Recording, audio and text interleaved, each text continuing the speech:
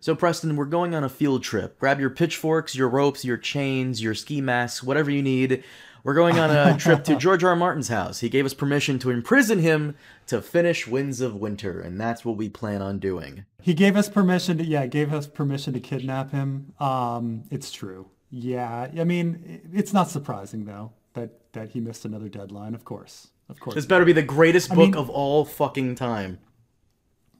he had an see. So the minute COVID started, I knew he wasn't going to make the deadline. So for everyone, George R. R. Martin had said that he won't go into any conventions until he finishes Winds of Winter. And then he kind of announced that, oh, I like going to this one convention every year, and this year it's in New Zealand. And so I can't imagine myself not being finished by the time this convention happens. And if I'm not finished, you have permission to kidnap me, and force me to write the book or something along those lines. I don't have the exact. Anyway, New Zealand Mm-hmm. Con. Anyway, COVID happened, and New Zealand Con, it wasn't canceled, but it went virtual, and it's not.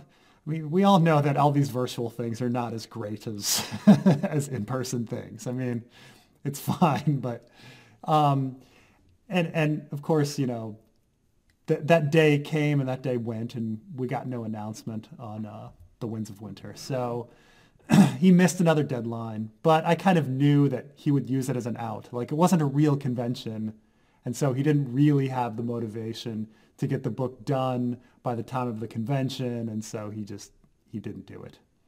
I don't understand. Like the other ones didn't take that long to come out. I think the at the time, what was it? I think Feast to Dance was the longest before this, which I think was 5 or 6 years, something like that. Yeah, but you could look at it another way and say that Feast and Dance are essentially one Mm-hmm. book. In fact, some people would even argue that Feast and Dance is an incomplete book, that he never really finished it, because it doesn't close thematically like say a Game of Thrones does, or a Storm of Swords does, where like pl- you know all the characters come to a kind of major change point, and things aren't really on a big cliffhanger like every like plot is with A Dance with Dragons and A Feast for Crows. I mean, I'd say that the one plot that kind of is brought to an ending is John's, but most everybody else, you're kind of cut off before the real ending. Like, we don't get the Battle of Fire, we don't get the Battle of Ice, we don't the Battle of Steel at Storm's End, the Battle of Blood in Old Town. Like, all of these things aren't really at any sort of thematic conclusion. They're all just at a cliffhanger. And he admits that, the book was supposed to be longer and include these things, and it gotten too unwieldy and out of control. But so if we look at it that way, that was a long way of saying, if we look at it that way, you could say that A Feast for Crows, A Dance with Dragons took 11 or 10 years to come out. That is true, You because know, Thrones came out in 96, Clash of Kings 98, Swords 2000, and then Feast for Crows 2005, then Dance in 2011. So if they come yeah, out next year, it'd be 10 years. So I wonder how yeah. long Dream of Spring will be out, because you firmly believe there's no way Dream of Spring is going to be the last one. I don't. I'm inclined to agree as well, because There's too much story to fit yeah. in a Dream of Spring, but there's just too much story. And if the story is taking him this long, that means it's gotten bigger, not smaller. Oh you shit, know, that's like true. Oh. it's he doesn't know how to reel in the story. He's lost control of it, which oh And well. what was your calculation on Uh, the whole, like, how many chapters he's gotten done? some people have done this sort of math in his writing pace. I will say that all of those calculations are out the window, because it's very clear to me that he goes months at a time without writing, and then goes into these spurts. Because he'll write a blog and say, "Oh, I had this really great week and I wrote 3 chapters," and you're like, "What?" Because if you were on that pace, we would have a book. You Hmm. know, it's not like he's sitting down and he's writing every day, even though he claims he's writing every day. But I mean, Writing wild cards, not if you really, runs. well, he doesn't write wild cards, or he hasn't written wild cards since A Dance with Dragons came out. He hasn't written a wild card story. He edits wild cards, but he hasn't written a wild card story in quite some time.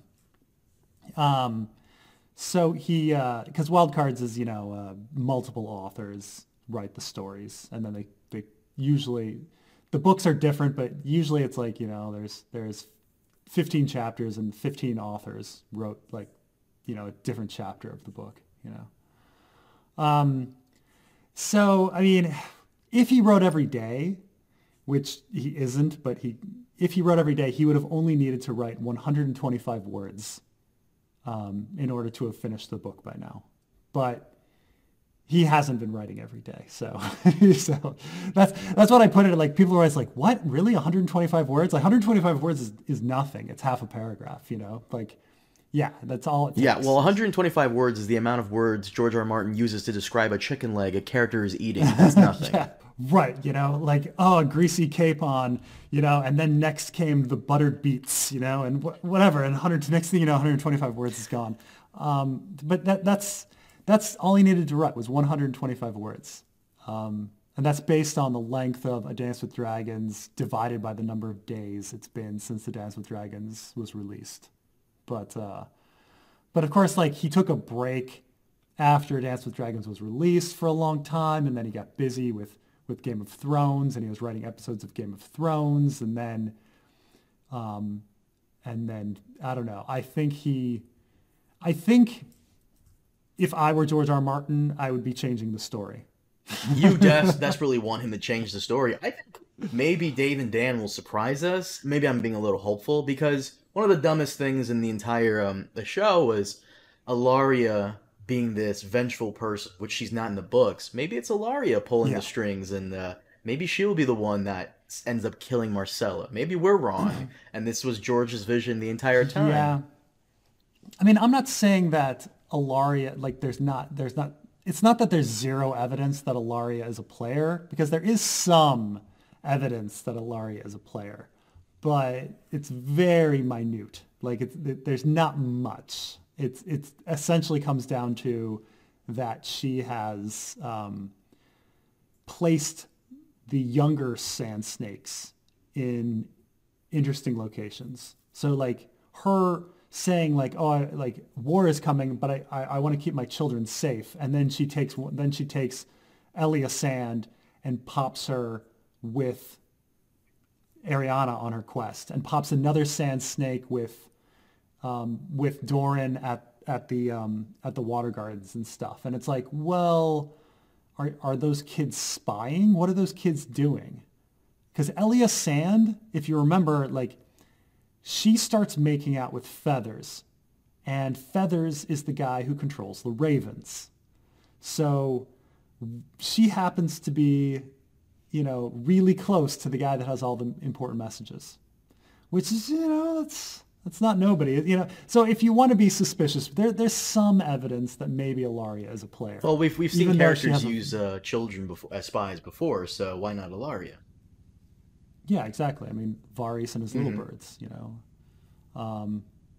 So it's certainly possible. I'm not saying there's some seeds planted. I'm not saying that Ilaria is a player, but I think George R. R. Martin put some maybe seeds in case he wants to make her a player. So we'll see. But when do you realistically expect this book to come out? Because I always thought, back when the show was coming out, okay, this would be the sixth book, so it has to be coming out during the sixth season, or maybe after season 5. Yeah. Nope, never. Okay, well, the show is ending in 2019. Maybe as it's ending, he announces the book is coming out. No. All right, 2020. This year, definitely. No, it's not. 2021, what's that looking like? I mean, I think he's definitely doing some rewrites, if I were to really guess. I mean, here's the thing, is if you had your magnum opus novel, this is Carmine. Pretend you're a great writer. Just imagine for a moment you're a great writer. And you have your magnum opus, like, that you have written, you have spent 25 years writing this story. And then there's an adaptation, and they finish the adaptation. You tell them the major plot points of it, and then they put it to screen, and it's meh. Okay. Would you go back home and write those same plot points that were already revealed in the show, or would you write different plot points? I think it would be more of a challenge to write the same plot points but make it better in a way to show off how your writing skills or my writing skills are better than the showrunners. Because I forgot who said this. I think they said that George was low key throwing shade on Dave and Dan when during the Alysanne chapter, which we just did in Fire and Blood, how it took Alysanne a long time to get from Winterfell to the Wall. Yeah. So, I mean, very low, low key shade. I mean, there's a few like when you pointed out how there was that in Fire and Blood, the line about how faceless men are never that sloppy. It's not like they're running around town making a scene. And you're like, that definitely sounds like some shade being thrown at the Arya waif fight in the streets like scene. Like it definitely. But I mean, I see what you're saying, but that's a really fucking hard task to be like, you know what? You already know how this story is going to end. I'm going to make it great anyway. You're like, really? That's tough. Well, it would be especially a monument to his skill, though, right? Sure. It just seems impossible. I don't know. That seems like the ultimate challenge of anybody. I mean, because the show is, I would argue the show is good even up to season 5. A lot of people shit on season 5. I actually quite like it. I think season 6 is where it jumps the shark, and we'll discuss that later. I was also thinking about whether he's changing things or what, So Dragon Demands had a big video a week ago about how Mad Queen Daenerys was not the original ending to the show. Oh yeah, he messaged me about that. So do you remember in my Game of Thrones Fixed videos that I had the ending of the show being Aerys' wildfire going off and destroying King's Landing and not it being an intentional burning by Daenerys? Right. Apparently that was the real ending. Well, we saw bits and pieces of that during the actual sacking of King's Landing. Yeah. But apparently in the script, Dragon Demands got the original script. In the original script, it was green fire everywhere blowing up, that it was Aerys' wildfire destroying the city, that Daenerys destroys it by accident, which, by the way, was coincidentally how I ended it. Because, why would you have these caches of wildfire? They're such a Chekhov's gun. Why would you have caches of wildfire into the city that aren't gonna destroy the city? Right. And it's funny enough because he did send me a private message about this Dragon Demands, and I asked him, dude, how do I know this is legit? Why would these writers randomly tell you anything? And he made he went to an archive, and got a script from an archive. Not only that, but apparently he answered me. He goes, "Well, I just asked," and they gave it to me, and I'm like, "Oh, okay. I mean, that makes perfect sense. Okay." So it may be that Dan and Dave deviated from the plot points that George gave him, but I don't think they deviated. I do think that the Mad Queen is I think it's a dumb idea in general. I think a lot of people got to the end of A Dance with Dragons and they got the wrong message about Daenerys' visions of Viserys and how you waited around in Meereen. Targaryens don't sow, they burn. And then some people asked George some questions at a con, and suddenly it became fan canon that the Mad Queen thing was going to happen. And so I think something like that happened with Dan and Dave. I don't know if Daenerys is really going to go insane in the books. If she does, it just doesn't seem useful or legitimate. Why show this incredible backstory to a woman and have her growth as a character only to reveal that she's insane in the end and that Targaryen genetics like doom her from the to beginning. make the reader Oh, conflicted.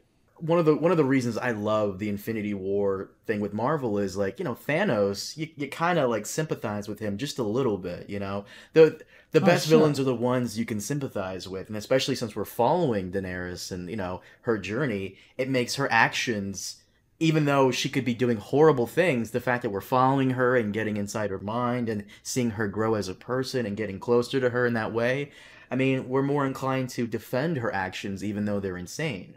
So, Yeah, but I think it's kind of weird because it's trying to have it both ways. Like it's the same with they do the same thing with Viserys, where you meet Viserys and you're led to believe that it's the experience he had of running from place to place and slowly selling all of his family's possessions and being told that you were a king, but now you're a beggar, that eventually drove him to have this personality.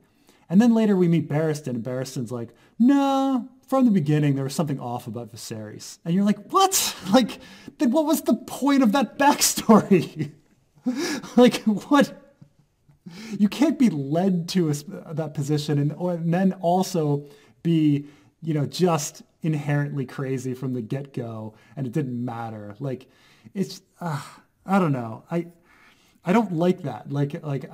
One way or the other, either he's a product of his environment or he's insane from the I think that's the beginning. point though, that the fact that you don't like that it's making you invoke that emotion. I think it's supposed to do I that.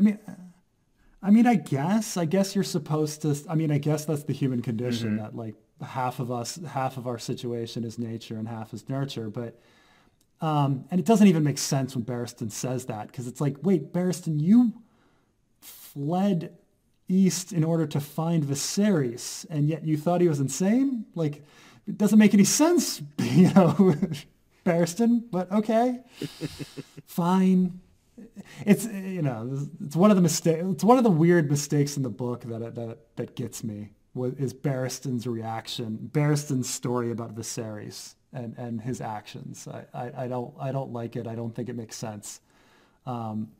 And I don't like the idea of Daenerys being insane because of her Targaryen blood, because then you also have her experiences, and then also you have people messing with her mind, like Quaithe. So it's like, what's making her insane? I don't know. Uh, but I don't know. Getting back to all of it, I hope that there is no Mad Queen in the books. I hope that that George is changing the story. It would explain why it's taking so long.